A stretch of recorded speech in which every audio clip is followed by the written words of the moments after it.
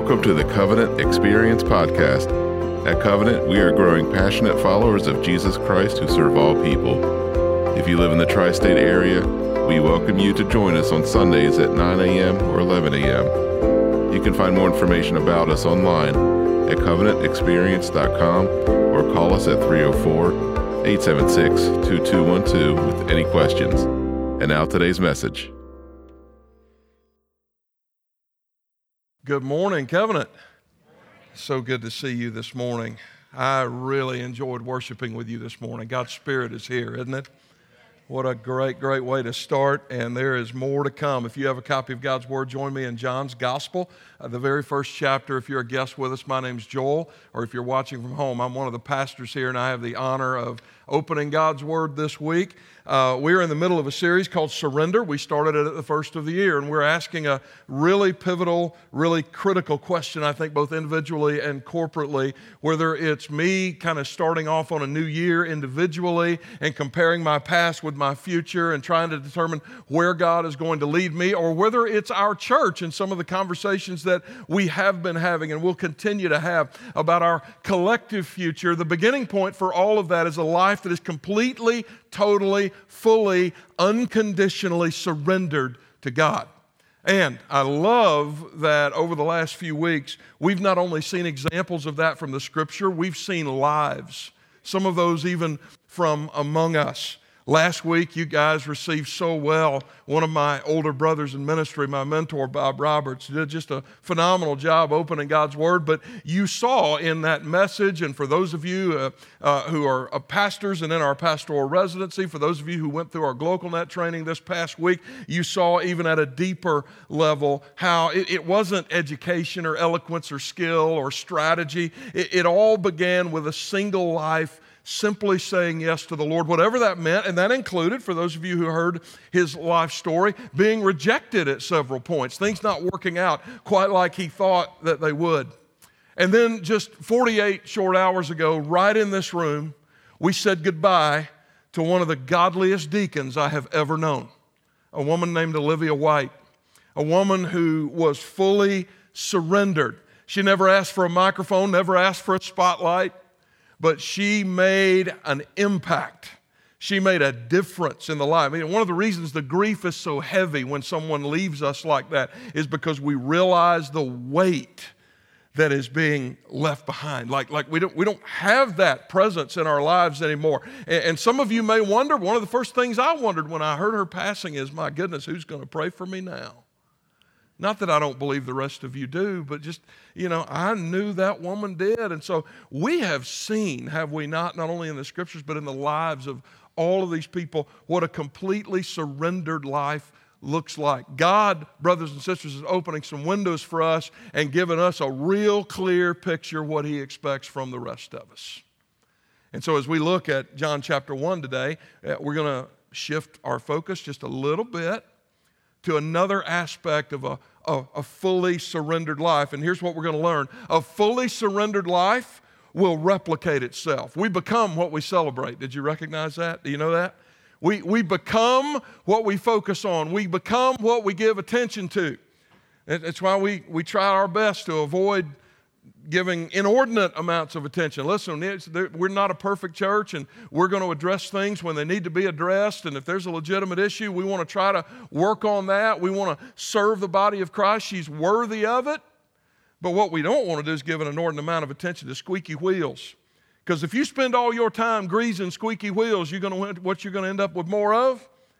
Squeaky wheels. Yeah, and then you're going to end up with the First Church of the Righteously ticked off. I have no interest in pastoring that church, none whatsoever, right?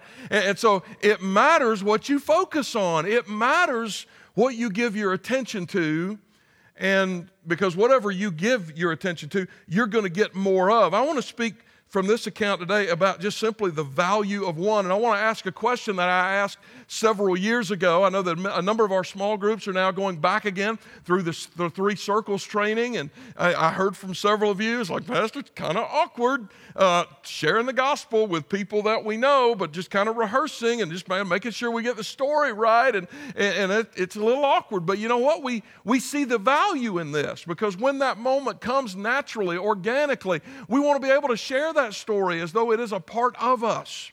And sometimes that takes practice. Well, here's the question. Who's your one?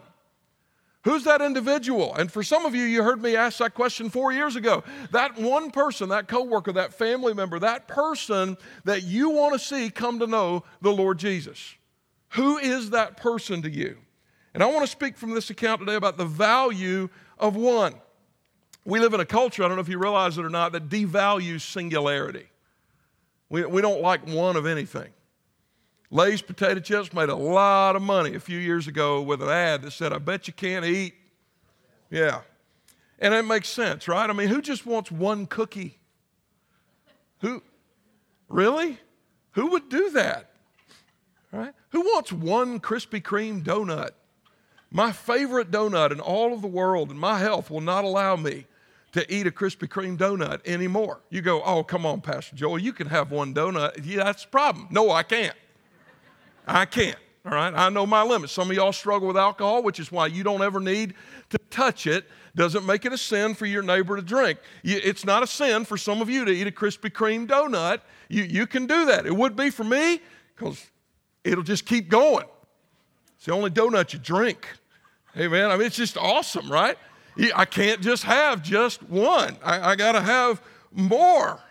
What's the value in only $1? But the scriptures unveil the value of one.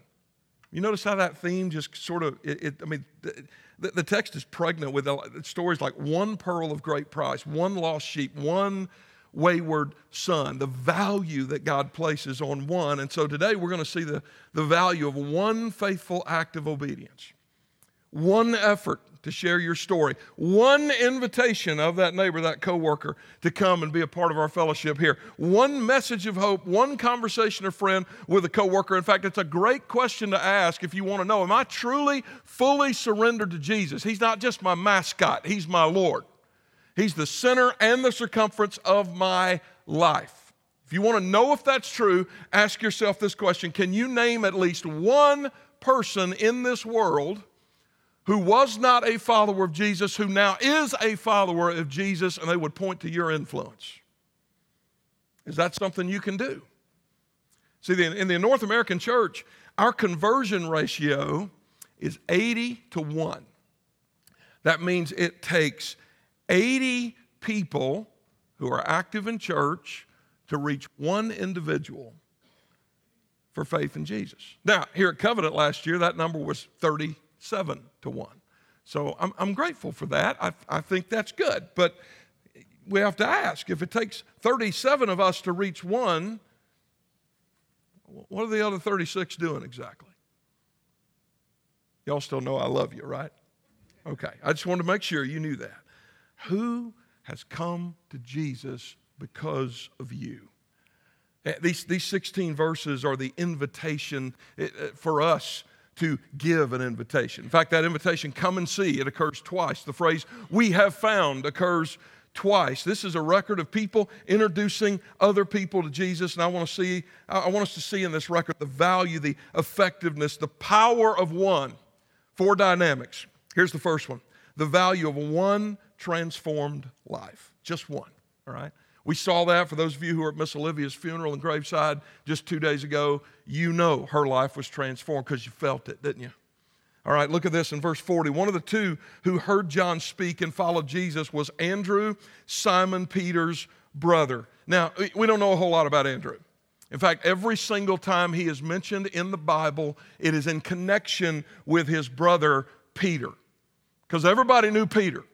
I mean, within 20 years, everybody knew who Peter, for good or for ill, everybody knew who Peter was. Andrew was this little known, kind of little brother hanging out there, and it's almost as if the writer of Scripture is drawing all this out, and he names Andrew, and he goes, if I don't elaborate, they're not going to be able to tell this kid from a hippopotamus. I'm just gonna write out Simon Peter's brother. So there's a connection there, right? There's a connection. And every single time his name is given in this text, we see that connection. You ever had to ride somebody else's coattails? I had to ride my wife's once. It was fun. Back in the late 1990s, Billy Graham came to Louisville, where I was about 30 miles southwest of the city. I was pastoring a local church there. And while I was in seminary, Amy had actually kept us financially afloat. She managed a bookstore. And the folks at BGEA got wind of that, and they offered her a job, a temporary job. They said, we would love for you to be the resource manager for the entire crusade.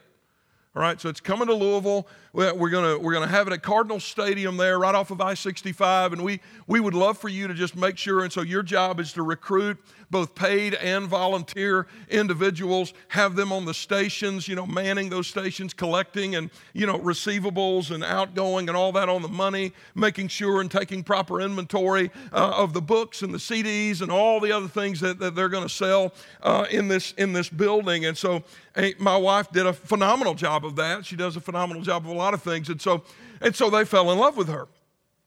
So when I showed up, I became known as Amy's husband. And it was great. It was great. I took advantage of the situation. A young preacher, and here, you're Amy's husband. Here, you want some books? Yeah. Here, you want some preaching CDs? Yeah, I'll take anything. Add to my library. I got access to other areas that were closed off to the public. I rubbed shoulders with some of the platform personalities, and that's what got me in. Nobody said, oh, he's a student at the seminary. Well, of course he is. There were thousands of us there. We all wanted to meet Billy Graham. Had nothing. They didn't care that I was at the seminary. They didn't care what degree I was working on. They didn't care that I'd passed my Greek exam the week before. I was pretty proud of that. Here's what they knew. That's the guy tied to Amy. Give him what he wants. Right? It was great. There are people who live their whole lives that way because they're married to somebody or otherwise related to somebody famous. That's Kanye's cousin. That's Rob Lowe's neighbor. Right? In the annals of Scripture, this is what Andrew gets tagged with. He is forever, never more than the brother of Simon Peter. Anybody in here live in their older sibling's shadow? One hand went up. That's great. Out of all these people, everybody else is like, well, my brother's in the room. I don't want him to know. I don't want him to know. 3 times this man is mentioned in all 4 Gospels. Every single time. Andrew, Simon Peter's brother. Here's the point of the verse. If there had been no Andrew, if there had been no transformed life for his brother to witness, there would have been no Peter. You recognize that? Guys, this isn't about who gets the spotlight and the microphone. This is about who's faithful. Even before the Lord Jesus told his disciples that he would make them fishers of men, Andrew witnessed to his brother and landed the big fisherman, Simon Peter. That's a quote from Donald Gray Barnhouse, a late Presbyterian pastor. The man that would preach at Pentecost and see 3,000 people come to Jesus first had to be brought to Jesus himself. It's why our Greek Orthodox brothers and sisters called him the protokletos, the first called. This one changed man reaching out to another. And I got to tell you, that's a tough job for a brother. You ever had to try to sell your sibling on something? Most siblings are really different, aren't they? I don't know if that would have been true for Peter and Andrew, but I know in my experience, I have a younger brother. He's an idiot. If he were standing up here, he'd say the same thing about me. I've got an older brother. He's an idiot. We love each other. We love our families. Nothing we wouldn't do for each other, but there's just ways I do things that are just 180 degrees from the way he does things. So if I'm going to sell him on something, his general response comes kind of like, yeah, I grew up in the same house with you. Right?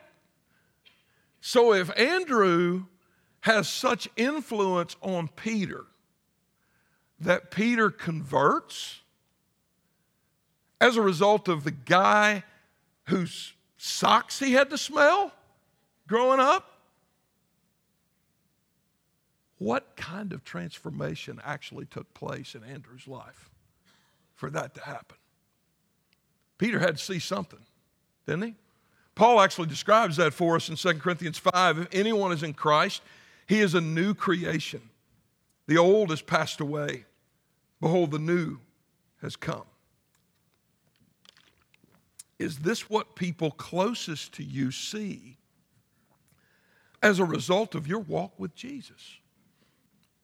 Parents, is this what your children see as a result of your walk with Jesus? I had nothing more exasperating than parents who don't live out their faith, don't read their Bibles, don't pray, don't make their faith a priority, and then their kid becomes an agnostic and they blame the church for it. It's the people closest to you who know you, who see you, and if that transformation is real, they're going to see it. They're going to see it.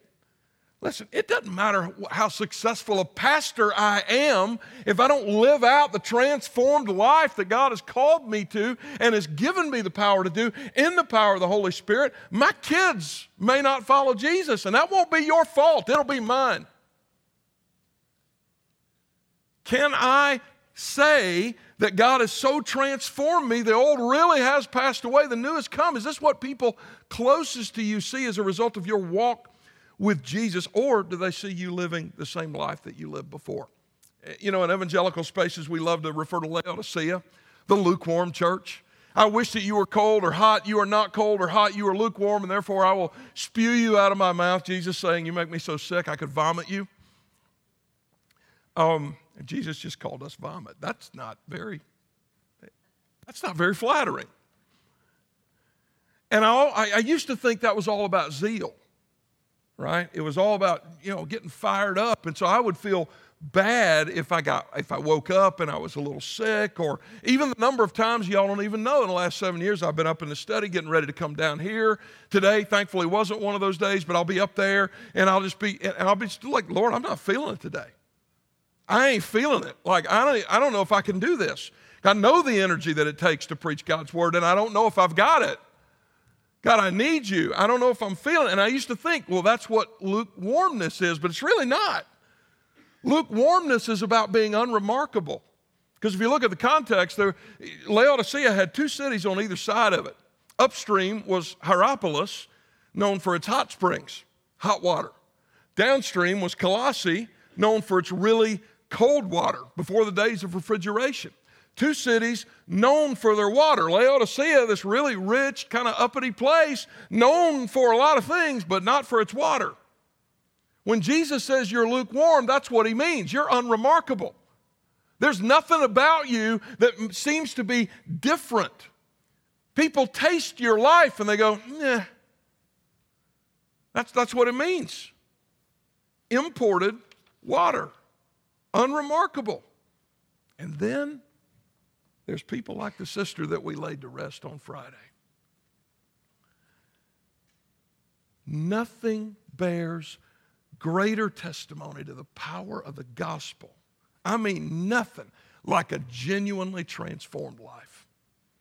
You know when people have been with Jesus, don't you? You know. You just know. That's the value of a transformed life. Here's the second dynamic, the value of one relationship. Verse 45. He found his brother Simon. All right, Andrew go gets his brother Simon, even though nobody knows me without my brother Simon. This aggravates me a little bit, but my brother needs to know about this man. Verse 45, Philip found Nathanael. There's somebody else whose life is transformed. They go to the person they have a relationship with, and they tell them about Jesus. Who's your Simon Peter? Who's your Nathanael? Charles Spurgeon once said that grace doesn't run in the blood, and regeneration is not of either blood or birth, which is another way of saying it doesn't matter who your mama or your daddy is. Amen? It just doesn't. It's between you and your Creator, but it often happens, does it not, that God uses one of a household to draw the rest of that household to Jesus. The God of Abraham became the God of Sarah, and then the God of Isaac, and then the God of Jacob. There's two stories in the book of Acts where the whole household eventually comes to Christ, starting with dad. So let me talk to the men for just a moment here, because this is hard for some reason for guys. I'm not going to elaborate on all the reasons that there could be for that. I'm just going to say it's tough. It's tough for some reason, is it not, gentlemen, for us to just kind of cross that line and do that hard job of spiritual leadership. It's very, very difficult. But oftentimes it does start with dad. And we have men's groups on this campus, off this campus, I'm excited to see what God is doing through some of our men. And so hopefully this is just sort of a preventative maintenance challenge more so than a corrective. But I got to say, so many guys, man, you've taught your boys how to take a deer, but you haven't taught them how to pray. You say, well, I don't know how to pray. Learn with them. Learn with them. You don't have to always be strong. You don't. You make the biggest impression when they see how you react when you're weak, when you're powerless. Your daughters know how to change a spare. That's good. That's good. Mine will too before she learns how to drive. But when they look for a husband, in all likelihood, whether they realize it or not, and there's probably some 14, 15-year-old young ladies right now going, no way, no way. All right, little sister, you just wait. Let's give it about 5 or 6 years to see if your pastor is right. You're probably going to find somebody kind of like your dad. That's probably what's going to happen. So dads, how you feel about them bringing home somebody like you? Oh, man, there was some nervous laughter on that one. Yeah, can I just speak a moment of transparency? Gracie was like 4. And she and her mom, she's sitting in her mom's lap. They were watching this video of Allie, I forget her name, Ken, I'm sorry. But the lady sings that beautiful rendition of This Is My Father's World. Beautiful. And I just reached down over and I just kind of wrapped my arms around both of them. And I started rocking both of them a little bit while we were listening to this. This is years ago. And my wife, certainly trying to speak well of her husband, I appreciate that. She goes, honey, when you grow up, you need to find a man who is as godly and is as passionate and loving and caring as your daddy. You need to find somebody just like your daddy. Does that sound sweet? You know what I said? I said, no, she better not. Because I know the contents of my heart. If she brings home somebody like me, I'm going to bury that sucker in my backyard. Right? Because we all know, right? We know our hearts. What's going to happen when that actually happens, fellas? What's going to be the result of that? What's going to be the result? What kind of example are you setting? Doesn't have to be eloquent. Doesn't have to be pretty. It just has to be earnest. That's it. That's it. We love celebrating big moments, spotlight moments. Look, I love this church. I love that God has given. I talked a little bit a couple weeks ago about just the tangible assets that God has blessed us with. But there's a whole lot about these spotlights and microphones and TV cameras that's quite dangerous because it makes us think that this is where it's all happening, and it's not. Rarely, if ever, does God start with a big moment like that. All right. Everybody talks about some A-list celebrity's conversion. Listen, I'll celebrate that too. We love to romance revival meetings. In fact, just be praying. There is something happening. God is doing something right now, even as we sit here on the campus of Asbury College in Wilmore, Kentucky. I don't know if you've known anything about that or have kept up with that at all. Christianity Today covered it a few days ago. They started a chapel service on Wednesday morning, and it has not stopped. God's doing some stuff there. And it's not the first time that he's moved through our Methodist brothers and sisters at Asbury. It's just an incredible awakening that's happening. And I look at it, and I'll tell you, my heart gets filled with hope. I think to myself, you know what? Every single time our nation in its history has come up upon crises, and we're getting a bit of a crisis moment, wouldn't you think?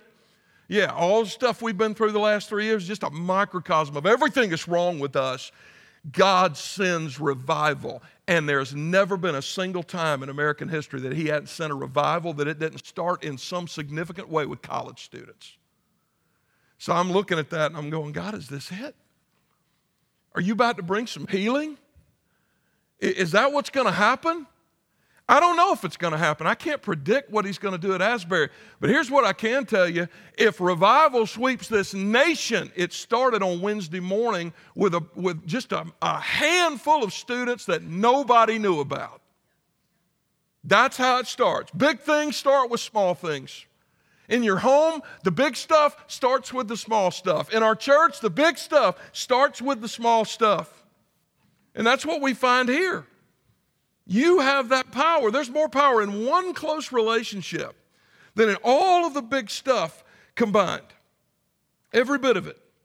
The history of the church, the majority of conversions don't happen in large stadiums or loud concerts. They happen in living rooms and tree stands and golf courses and book clubs and machine shops and factory break rooms because some transformed person said to another, I found somebody and I want to introduce you to him.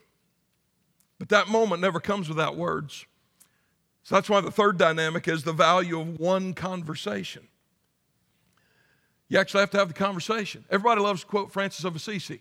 Preach the gospel at all times, and if necessary, use words. St. Francis never said that. All right. I don't know how it got attributed to him. Probably because we know, based on his life, that he was a peaceful man, and therefore he would not come back and beat somebody up for misquoting him like that. He didn't say that. And if he had said it, it would remain a perpetually stupid thing to say. Okay? That's like saying, call me, and if you need to, use my number. Text me, and if you need to, use a phone. Tell me, like, what kind of idiocy is that? Look at it. Verse 39. He said to them, come and see. Verse 46. Nathanael said to him, can anything good come out of Nazareth? That's funny. We'll come back to that in a minute. And Philip said to him, come and see. These are invitations to witness what God is doing. Let me bear witness to what he's doing in my life. Let me bear witness to what he's doing in our church. Let me bear witness to what he's doing in my family. You know how people usually start attending a church and are introduced to Jesus? You want to, out of 100%, how many do you think come because of a public advertisement, because of a sign, because of a newspaper, not newspaper, internet article, anything like that? 2%. 2%, okay? So in case, because I've gotten suggestions around here, but we need a new sign. Those things are $75,000. No, we don't. 2%, okay? 6% are invited by a pastor, somebody in my role. Another 6% come from organized visits. Organized visitation is not a bad thing. Not a bad thing at all. 86% came at the invitation of somebody they know. And you know where I learned this? Some of you heard this story before, and if you have, just we got a lot of new people. Just bear with me. My father. He turned 78 just last week. My dad, until I was almost 3 years old, put diapers on my rear end with illegal liquor money. He was a moonshiner. He was a mechanic by day. He made liquor, transported it by night, and because he was a mechanic, he made sure what he built was faster than what the sheriff's department had. That's my heritage, okay? That's where I come from. So I'm just being honest. And then God changed it. Yeah, my life was the Dukes of Hazzard. That's exactly right. And then my dad came to faith in Jesus when I was like 3. And that man, I don't think he ever missed another opportunity to talk about Jesus. I can remember like being 8, 9 years old and going to work with him back before the OSHA wouldn't allow it. You don't want to talk about an OSHA nightmare. 8-year-old kid down in an oil pit, 27,000-pound milk truck over the pit. Dad's draining the oil out of this end. There's another mechanic draining the rear end fluid out of this end. Guess who Dad's talking about? All right? He never finished high school. Never finished high school. I have no idea how many people will be in heaven because of my dad. But it's possible more than will be there because of me. Because I didn't learn how to share my faith from an evangelism professor or from Billy Graham. I learned it from my daddy. He never stopped. And listen, it wasn't a forced spiritual law. It wasn't Cambridge's. He would just, let me tell you what my Savior did for me. Let me tell you what he can do for you. Constantly. A few years ago, I happened to be home, and he had a situation with his heart. I ran him to the emergency room. Everything got stabilized, and he starts talking to the nurse. Young lady, you've been so kind to me. Thank you so much for taking care of me. I can't leave here without asking if you know Jesus. What about you? Does Jesus go with you everywhere? Because if he does, it may not look like my dad. It may not look like, I'm not saying it's got to be, we all got to be, talk about Jesus all the time, everywhere we go, airplanes full of people coming to Jesus. That's not what I'm talking about, okay? But I am saying if he's with you everywhere you go, he's going to get a mention every once in a while. I found someone, one conversation, one invitation could change everything for that person. And here's why. Last dynamic. The value of one Savior. Verse 41. We have found the Messiah. That's pretty bold. All right. We have found the Messiah. Verse 45. We have found him of whom Moses and the law and also the prophets wrote. Jesus of Nazareth, the son of Joseph. Okay. So from the standpoint of Jewish history, this is huge. The one who was first promised to Abraham, the one our King David was told would come from his line, the one our prophets announced with great detail. I just saw him. Where? Nazareth. And that's where that line comes from. Can anything good come out of that? This be like in 20 centuries later, we found the Savior of the world. Where? Bakerton? No, not really. No offense to anybody here who lives in Bakerton. But it doesn't matter what you find unless what you find is actually valuable. All right? Your story, my story, doesn't really matter unless it's connected to the story. Okay? Now, it's not just, let me tell you about my conversion. Let me tell you about Jesus. Let me tell you the story that makes this story what it is. Jesus put it this way in Matthew 13. The kingdom of heaven is like a treasure hidden in a field which a man found and covered up. And then in his joy, he goes and sells all he has and buys that field. Again, the kingdom of heaven is like a merchant in search of fine pearls who, on finding one pearl of great value, went and sold all he had and bought it. When you come and see, you're truly transformed. When everything becomes new, everything else in your life becomes yard sale eligible by comparison. Nothing else. That's what Paul talked about. Everything else in my life is rubbish compared to the surpassing value, he tells us in Philippians, of knowing Christ Jesus my Lord, because there's nobody like Jesus. Listen to me. Let me say that again. There is nobody like Jesus. Nobody. What could possibly be a greater passion for you or me than Jesus? I'm preaching to myself here because I'm one of those guys that gets into this like, well, I kind of want my little thing here. I want my, every time I put my wife on a plane, every time, I don't know. FedEx and Southwest had a near miss the other week. Your family? I wonder if that's why Jesus said, unless you hate your father and mother, you cannot be my disciple. Entertainment? Sports? Go Chiefs. Just listen, all smart people go with the AFC unless it's the Patriots. We all know that, right? And y'all know me, and don't look at me like that. You know I'm right. Now, and y'all know your pastor loves a game of football. I love everything about it. It's nothing compared to eternity. Nothing. Enjoy it tonight. Eat enough wings to give yourself indigestion. I don't care. I hope you enjoy it. It's absolutely nothing compared to what we're talking about right now.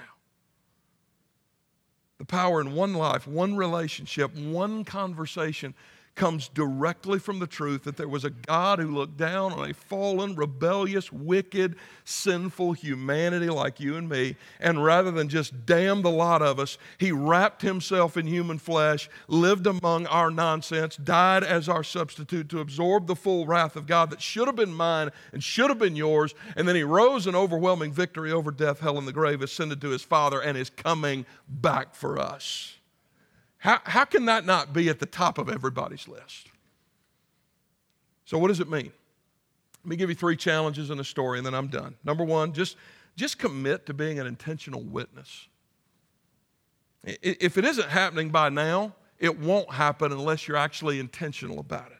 That's why our small groups are doing intentional training. I'm not trying to make an encyclopedia salesman out of y'all. I'm really not. We're just trying to give you a framework for how to share the story. Okay? And that's it. It'll change over time. Your presentation changes over time. Our pastoral residency right now is learning how do you move from text to sermon? How do you deliver a message? And they already know I violate my own rules every week. They know that. I'm not telling them this is the way you do it. I'm saying here's a schematic to get you started, right? Same thing with sharing your faith. You say, well, I don't like canned presentation. Well, I don't like that one. Here's all the things that are wrong with it. Fine. What are you using? Oh, nothing? Maybe use this one. You can tear down what somebody else built, or you can get busy building something. Building a life that's committed to Jesus. Building other lives that are committed to Jesus. Be an intentional witness. And then go and tell, number 2. What would happen if everybody in front of me said, I know my one, and you just spent the next year saying, I'm going to pray for that individual. I'm going to, when I can, share the gospel with that individual. I can't control anybody's response, but kind of like Joel's dad down in that oil pit in South Carolina, sometimes he got laughed at. Sometimes he got turned away. Sometimes it was like 1979, 1980, but if it had been 2023, some of those guys would have said, yeah, hang on a minute. Because they don't want to talk to Dad anymore. This is what we do now, right? Yeah, give me a second. Hang on a minute. I got something right here. I don't have anything. Beautiful picture of my daughter, but that's about it. But I don't want to talk to you, right? You're going to get some of that. It's okay. Number 3, repent of excuses. Repent of excuses. Maybe it's spiritual lethargy. Right? Maybe it's just too tired. One of our, Jason, I hope I don't embarrass you. Jason Ratchford told me the other day about all these Jehovah's Witnesses that he's meeting in these places. And I just withered. Because the last 4 times I've had an opportunity to talk to a Jehovah's Witness, I went the other way. And it wasn't because, well, you know what?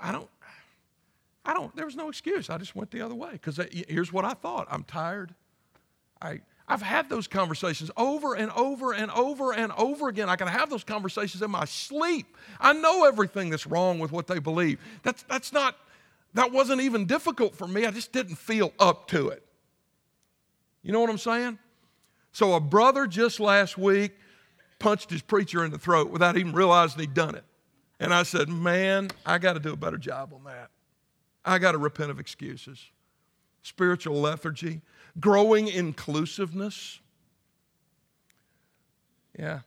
What is inclusivity? Well, inclusivity can be a good thing, but can also lead you to a dangerous place where you go, they may not follow Jesus, but they'll be okay.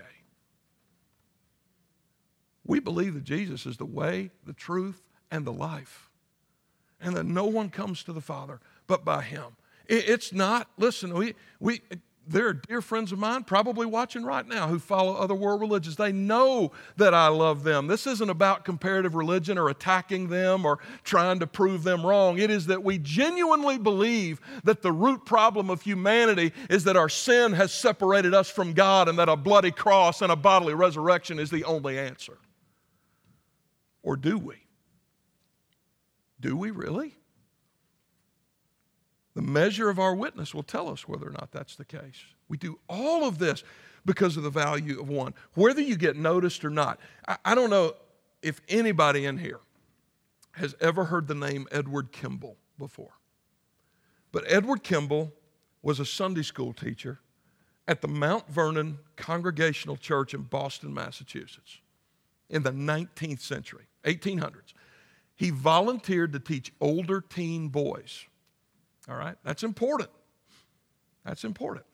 There was one kid in particular, which, by the way, covenant kids, covenant youth, that's what you'd be doing. Let me finish the rest of this story and let me see if there's some Edward Kimballs sitting out there that need to go to Pastor Chris or that need to go to Chloe or need to go to Christine and say, hey, sign me up. I need to invest in the next generation. Because Kimball had this one kid who was a problem. Did y'all know, full disclosure, it's not all rainbows back there? Sometimes children, I know there's some young parents that say, not my kid, probably yours, just because you're saying, not my kid, right? But we love them. We love them. Here's what Kimball wrote down in a journal about this one particular kid. I have seldom met an applicant for membership more unlikely to ever become a Christian. But he stayed faithful. And that kid, his name was Dwight L. Moody. Yeah. Moody Radio, Moody Publishing, Moody Bible Institute, that guy. In the 1850s, Moody accepted Kimball's invitation to come and see. Just staying faithful, just investing in another life. Let's fast forward 20 years to 1870. Moody is preaching the gospel. He starts counseling this young man named J. Wilbur Chapman. Chapman's eventually going to follow Jesus at the age of 17 and go on to become a Presbyterian evangelist himself.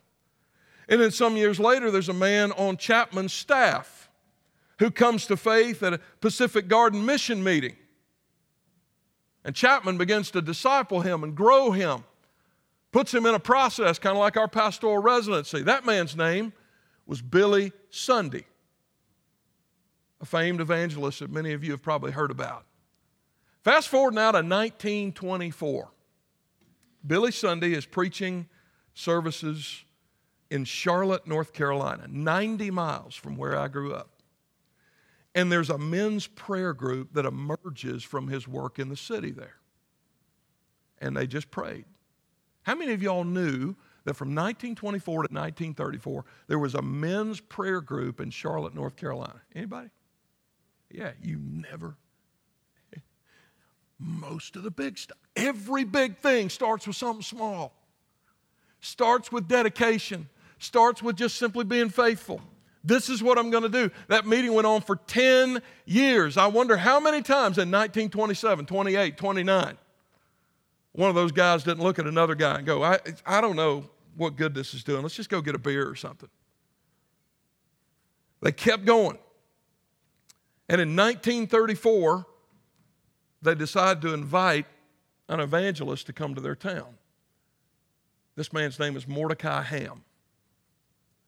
Ham comes to North Carolina to preach the gospel. And in May 1934, after preaching the gospel, a 15-year-old boy responds and gives his life to Jesus, the son of a North Carolina dairy farmer named Billy Graham.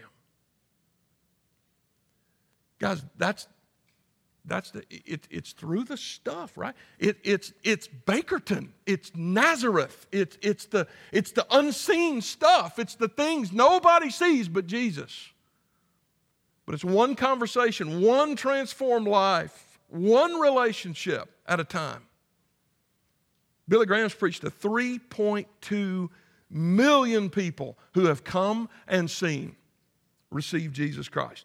Because 80 years prior, a Sunday school teacher you've never heard about surrendered.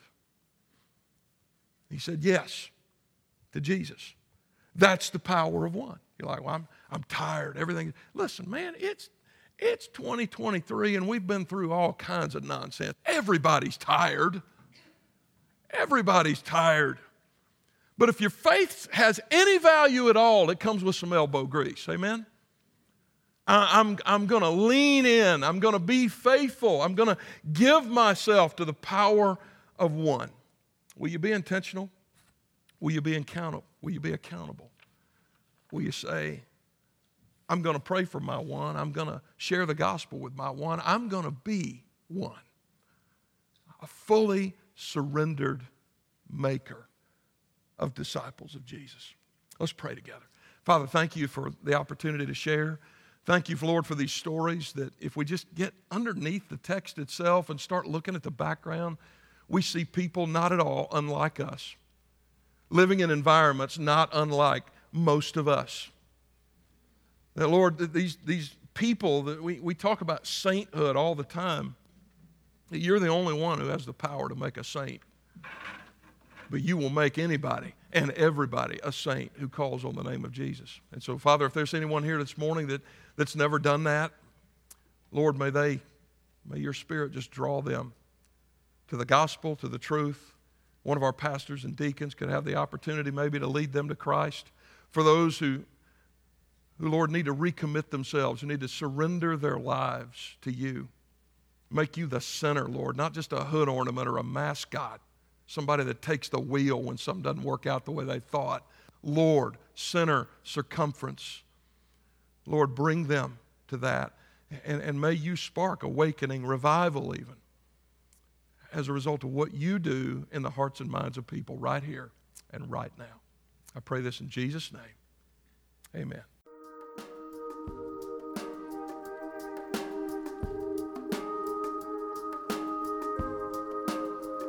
Hi, everybody. Pastor Joel here, and I am so glad you stopped by. I pray this podcast helps you in your walk with God. And if you're listening with questions about faith of any sort, God is not afraid of those questions, and neither are we. Join us any Sunday morning at 9 o'clock or 11 o'clock in the morning. If you're new to our area and looking for a church home, I hope we'll see you soon and have the opportunity to welcome you properly and personally through our doors. And if you live in the tri-state area, but you're already a part of one of the other phenomenal church families here, I pray this podcast has been a great addition to the primary teaching you already receive from your local pastor, and that you've been better equipped to serve your own church family. So let's all go make Jesus famous this week. Share his love every chance you get until we meet again, and God bless you.